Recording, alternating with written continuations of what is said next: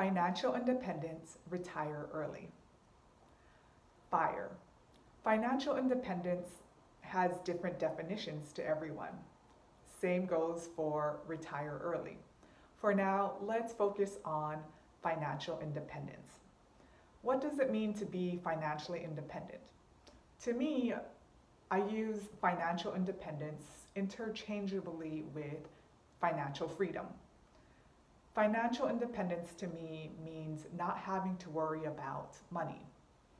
It means accumulating enough assets so that work becomes optional, so that you no longer have to trade your hours for dollars. And accumulating enough assets, and that could be from rental property income to passive income from index fund investing, or a combination of the two. So basically, financially independence means not having to worry about money. I would love to hear what financial independence means to you. You can leave a comment on my Facebook page or Instagram account, Not a Bond Girl. I look forward to hearing your response.